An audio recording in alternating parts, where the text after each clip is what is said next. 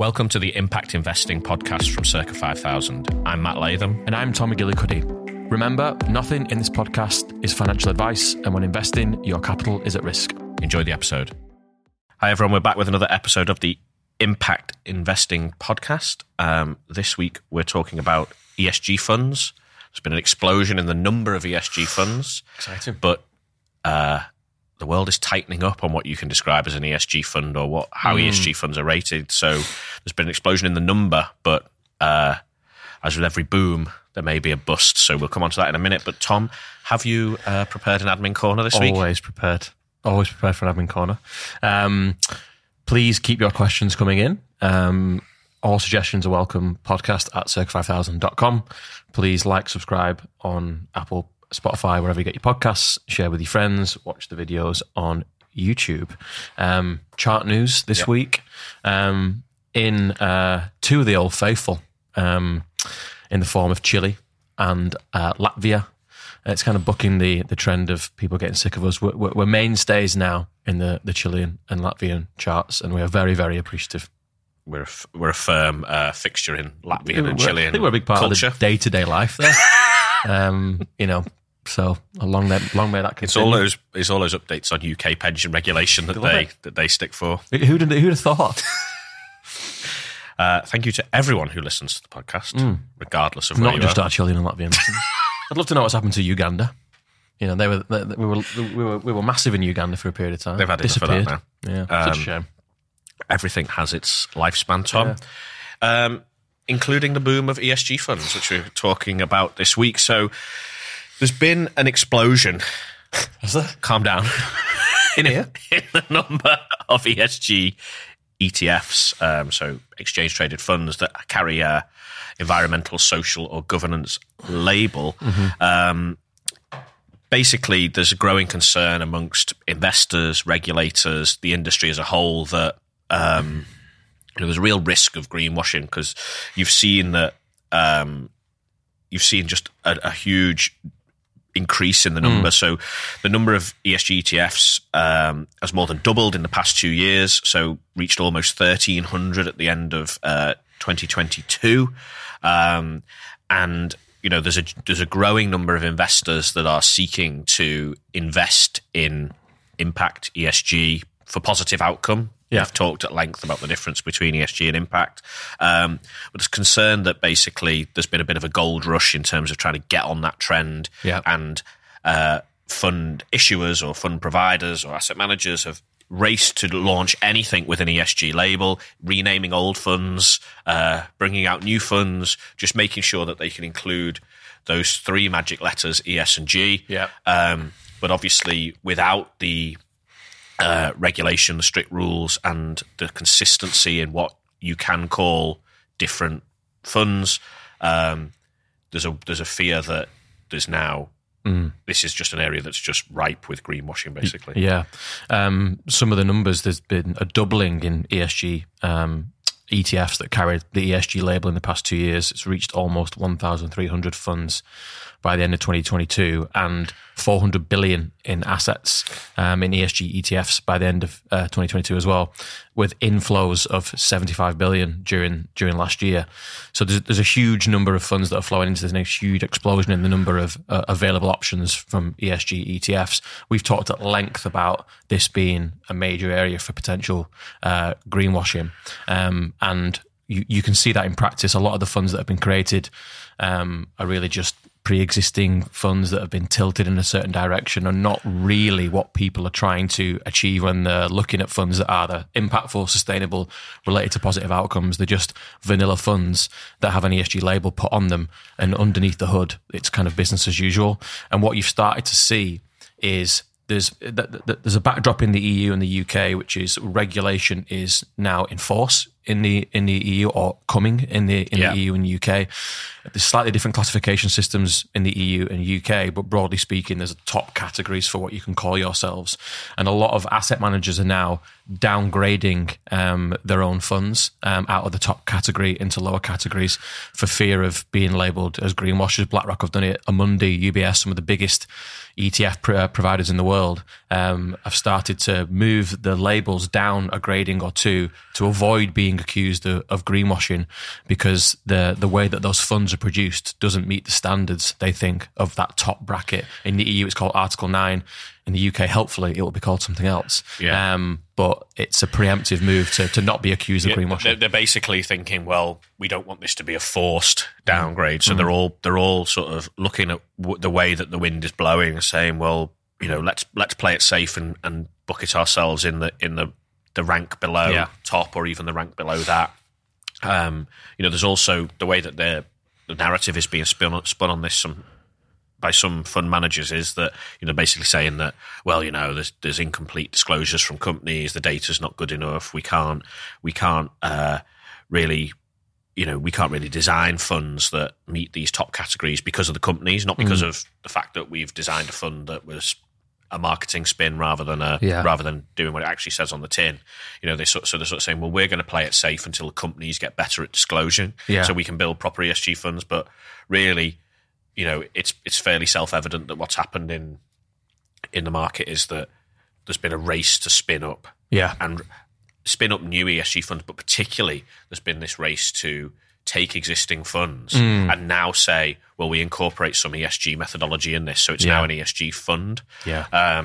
So it's I think like any of these things, there's been a market-driven demand that's then been swamped by a real gold rush by the industry, and now the regulator are playing slightly catch up because they can't move as quick as people can issue funds to create new regulation. You also need to see how the market looks and what the consumer demand is and all the rest of it. But now there's we're at this moment where European, UK regulators have said, look, we're going to tighten this up. We're concerned about greenwashing. We need clearer definitions of what you can and cannot call these things. And the industry is moving to sort of preempt that. And as a result, what you're getting is a downgrading of all of these funds that came out as ESG. So you've had this explosion in the number, you've had explosion in assets in terms of what's held in ESG, and then you're getting this like retreat where everyone's going to find a level as to what actually funds are in the market. To put some numbers on that, the Article 9 being the top tier in the EU for sustainable, impactful investments, there are only 40 of those that are in existence for now. There'll be 45 pretty soon, which is our 5 ETFs, which will be launched in the next few months. But that compared to the 1,300 that have been labelling themselves as ESG or sustainable, there's a much smaller universe of proper funds that are constructed in a detailed way when it comes to sustainable and impact investments. And so you've now got this rush to just don't be accused of being a bad actor and labelling incorrectly. And then the other part of this is that you've got the regulatory labels, but then you've also got ratings agencies. So big one, MSCI. They're an index provider. They're also a ratings agency, and they provide ESG ratings. So if you look on MSCI's website, you can search for a fund, and it will have information about that fund, but it will also give it an MSCI score for ESG or an MSCI rating for ESG. They are also tightening up their rating system, so it's expected that there's going to be a huge downgrading of funds. So, for example, the number of European ETFs with a AAA, which is the top ESG rating from MSCI, is set to fall from 1,120 to just 54. Wow. So massive. This is a colossal tightening up of that rating, and obviously it's going to be much, much harder for funds to fall into that top AAA ESG rating. Ties in with similar numbers in the Article 9, really, doesn't it? 1,300 saying this. 40 in practice are actually doing it. Yeah. Similar kind of, a similar change, but a huge drop-off. Yeah. So the other thing that's interesting, I think, on that is that, we're talking about how they will judge what you call a synthetic ETF. So just very quickly on that, there's two types of ETFs broadly. One is what you would call a physical ETF, and one is what you'd call a synthetic. The physical ETF buys the actual underlying stocks and shares. So if you think about all ETFs will track an index, or most will. The index will then is basically a list of companies that fund will own. In a physical ETF, the fund will go and buy those stocks and shares and hold them in a custody account.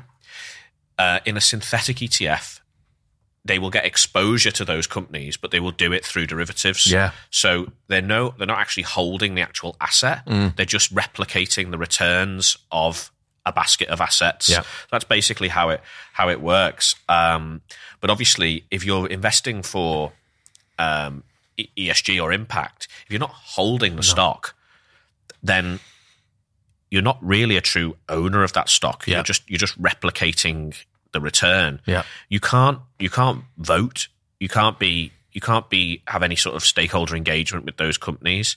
And you're not really affecting the share price of those companies either. So it makes sense that basically that if you can't really have impact or really be a true ESG investor, even if you're not holding the physical stocks. So MSCI are taking that view that they're basically going to do away with rating. Completely remove the rating for those. Yeah. So it's not even a downgrade; it's a complete removal. Yeah. So that's interesting because you will have had, and I'm not sure of the numbers on this, but you will have had a series of funds that are basically just saying that they're ESG, giving you a list of holdings or a list of holdings that they're tracking, but really there's no connection to those underlying holdings. It's just like, it's like me saying to you, Tom, you give me some money and I will give you a return on that money equivalent to whatever the Apple stock price does over the next month. Yep. Neither of us have a connection with Apple. I mean, technically on those synthetic funds, there'll be some reference basket and they'll be hedging out and all the rest of it. Yeah. But, you're not a holder of Apple in that scenario. You literally just got a promissory note from me saying I will pay you the return. So that's understandable. But it's a big shift. It's a big shift in the industry. Yeah. I think these are both welcome shifts though, aren't they? Because the rules around what funds can call themselves are getting tightened. The synthetic ETFs should never have been labelled sustainable, impactful, ESG, whatever, because of what you just described. And so I think this is the proper beginning of a welcome shake-up in the industry on labelling and giving customers the ability to actually assess the quality of what they're looking to buy. Historically, we've said, look at the top 10 holdings, maybe look at the methodologies, etc. Eventually, hopefully, you'll get to a point where you can just look at how they're rated and look at what they're classified as. And that is a good, reliable indicator of what you're actually getting in practice. And you can have confidence that you can invest in them. Because at the moment and up until this moment, it's been a complete, minefield. It's been the wild, wild west. People call themselves whatever. It's, it's very vanilla, traditional stuff behind the scenes, and it's been massive mis-selling. So I think regulation is then pushing these industry ratings agencies like MSCI to also take note. And I think ultimately, customers, investors, the everyday investor will benefit. Yeah, I mean, ultimately, MSCI want to have credibility in their rating system. So if you can't have a rating system that is robust and matches what is out there from a regulatory point of view, then there's no credibility in it. So that is why they're moving to do this. It's happening quick. So this is coming in at the end of April. Right. So they apply to all ETFs and mutual funds globally and are due to take effect by the end of April. So they're not hanging around. They're not waiting for regulators to preempt this. I mean, also it feels like a bit of a, from sat where we are, it feels like a bit of a slightly chaotic time. You've got these thousands of funds all shifting around in terms of labels and what they call themselves and all the rest of it. But this is what is happening in a flushing out moment. Yeah. The regulators come on strong and said, look, we're gonna have to tighten this up because it's getting a bit stupid. And they're trying to find a sensible ground where, everybody knows where they stand.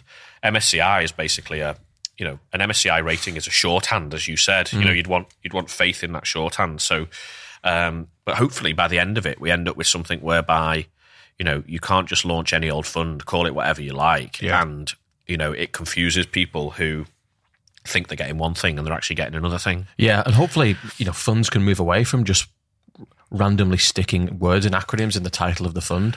Yeah. Like something ESG, hopefully that can just get removed and, randomly sticking the word impact or sustainable or ESG or whatever when it's not really that. and what will be left is just the classification of the fund. Yeah. So you don't have to stick, because this is just, it's always been just like marketing, mis-selling ploys to get attention to funds. Yeah. Hopefully you can just remove all these, because ESG, as we discussed before, it's not an investment strategy. It's a risk analysis. It should just be part of any investment portfolio. Hopefully it can just get removed completely from any of the namings of funds, and people can just judge funds based on how they are categorized. Yeah, and it's important that those categorizations are correct, and that's why there's consultancy going that's on. That's the next problem. Yeah. Getting the categorizations right. I mean, it's hard because you, as I said before, you're playing catch up, and you're almost trying to retrospectively apply a grading system, whilst at the same time there's loads of funds who are voluntarily changing their grade. Yeah. So, there's funds saying, oh, well, actually, under this world, we won't be in that, we'll be in this. So we best change that. But, look, it will all come out to play. I mean, what's happening is you're also seeing a reduction in the number of funds coming to market because a lot of fund issuers are holding off. Yeah. Going, right, well, we won't launch a fund because we might end up with egg on our face. We might launch it trying to be one thing. Yeah. We might launch it trying to be, AAA, or we might launch it trying to be Article 9, or we might launch it trying to be the top grade in the UK. And then by the time the regulation's all said and done, we end up either massively ahead of that at extra expense, or we end up actually in a bucket that is below that. So there's a lot of there's a shifting of the existing fund ranges around, but there's also just a bit of, right, let's just stop and wait and see what happens. So the AAA Article 9 FCA positive fund. Absolutely. Clear as mud. Coming soon. Another bit of news, Tom? A little bit of news that we spotted that we thought was worth note is the article in the FT, Esther's investors defying Goldman Sachs, Wells Fargo and Bank of America in voting for climate plans. So shareholders in those companies and some of the biggest companies in the world have backed demands for climate change plans from the likes of Goldman, Wells Fargo and Bank of America. 3 in 10 voting shareholders, including some of the world's biggest investors, backed the resolution for Goldman to set out a climate risk transition plan that describes how it is aligning its financing activities with targets to reduce greenhouse gas emissions. And similarly at Bank of America, preliminary figures are showing that about 29% of shareholders who voted backed an equivalent resolution also against the board's recommendation. So it's important, it's significant, because shareholder dissent is generally regarded as being a vote against the management recommendation by at least 20% of the shares. Here we're getting 30%. And so the level of support for these kinds of resolutions is a sign of increasing demands on banks over the financing of carbon-intensive companies and projects. So you've seen there's campaigns in the UK about HSBC, Barclays, etc. And what you had at Bank of America, Wells Fargo and Goldman Sachs was Norway's oil fund, the Sovereign Wealth Fund, and then the UK investment manager Legal & General backed the transition plan. So you're getting these big, notable investors going against management and trying to hold management to account for producing proper transition plans for how they're going to change what they're financing, basically, instead of financing, the industries of yesterday when it comes to the climate, trying to move away from that. And it's big vocal dissent, basically, at the board level. Yeah. I mean, if you think about it now, I mean, this is what you need for systemic change, really. Yeah. Is if you're getting, we talked before, and we'll come on to a bit more, we talked about BP and Shell, the shareholders sort of taking a stance against management there. You've now got people looking at the finance sector saying, well, who's funding this? There's a plan to transition, a credible plan to transition away from funding these areas. And then you've got a tightening up of ratings in ESG funds where, that will force companies who basically want to be held in these funds a lot of the time, because it'll force them to get better on the reporting of this and also get better in terms of having credible plans for this. Because if you think about, what you don't want is you don't want to be going into AGM with 30+% of your shareholders voting against you on stuff. It's not a great place to be for management. No. And it makes your other shareholders nervous as well. Yeah. So I think it's signs that this is definitely becoming serious, despite the fact that if you sat in the US, it might not seem as credible, because it might just be, it's become this sort of political hot potato. Yeah. With people like Tucker Carlson taking a big stance against it, but poor Tucker is job hunting at the moment. I hope he's got enough money to feed his family. Well, according to what you told me, he was earning quite a lot of money. Some of my proprietary research. Yeah, well, I don't know whether that was a lie or whether it was made up or whether it was from a reliable source. $1.6 million a month, I saw via a very reliable tweet. So this is significant because obviously the idea is here that if the biggest financial institutions in the world, so that the world's 60 largest banks provide about 670 billion in finance and fossil fuels last year. So the idea is that if you steadily reduce that, it cuts off the avenues for finance for these oil and gas companies, and they have to either raise money for something else, i.e. the transition to renewable energy. That's one good thing. And the banks obviously want to continue to make lots of loans, and they start making loans to other things, more climate positive stuff. So it's a big step, and it's getting more support, especially here in the UK and the EU. I mean, it's more of a 50-50 debate, it seems, at the moment in America, and it's part of the culture wars, as we discussed, but that seems far from the case in Europe, where most prominent pension funds, sovereign wealth funds, etc., are all singing from the same hymn sheet. I mean, the trouble that you've got there, though, is you've got areas of the world that are clearly moving in a sort of collective direction towards an end target. You've got areas of the world that aren't. You know, you've got the US is the world's biggest economy still. And you've got, you know, some of the world's biggest companies like Saudi Aramco, who dwarf the size of all the others combined, basically. You know, so it's all well and good, sort of, this is positive, it's undoubtedly positive, but it also is a little bit worrying that we're still at the stage where you're having to convince some of these people to even have a plan in place. And then you've got huge areas of the world, economy and, you know, geography, that just aren't at the races yet. So you've got China and India, the other two, you know, huge countries. India's population's taken over China for the first time. They've got this, you know, growing working class to middle class kind of transition. That's going to, you know, require a lot of, you know, energy.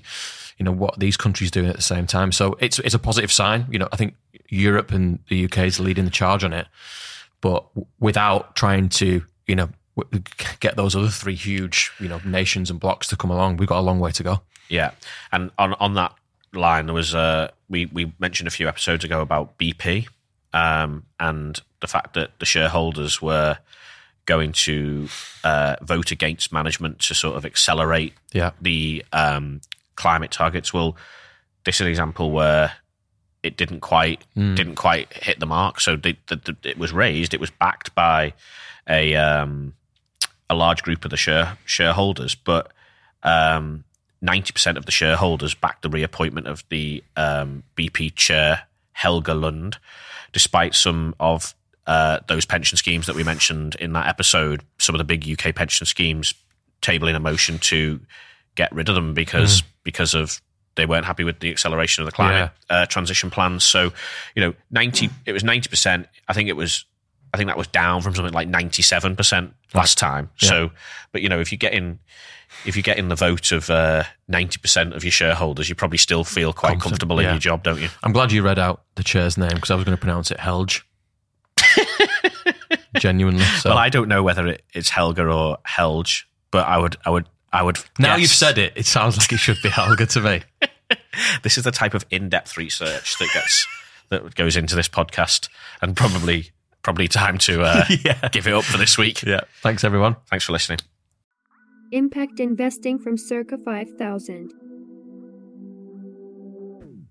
Thank you for listening to Impact Investing, a podcast brought to you by Circa 5000. Remember, when investing, your capital is at risk, and this podcast is not financial advice. If you like what you hear, then please remember to like, subscribe, and share the podcast.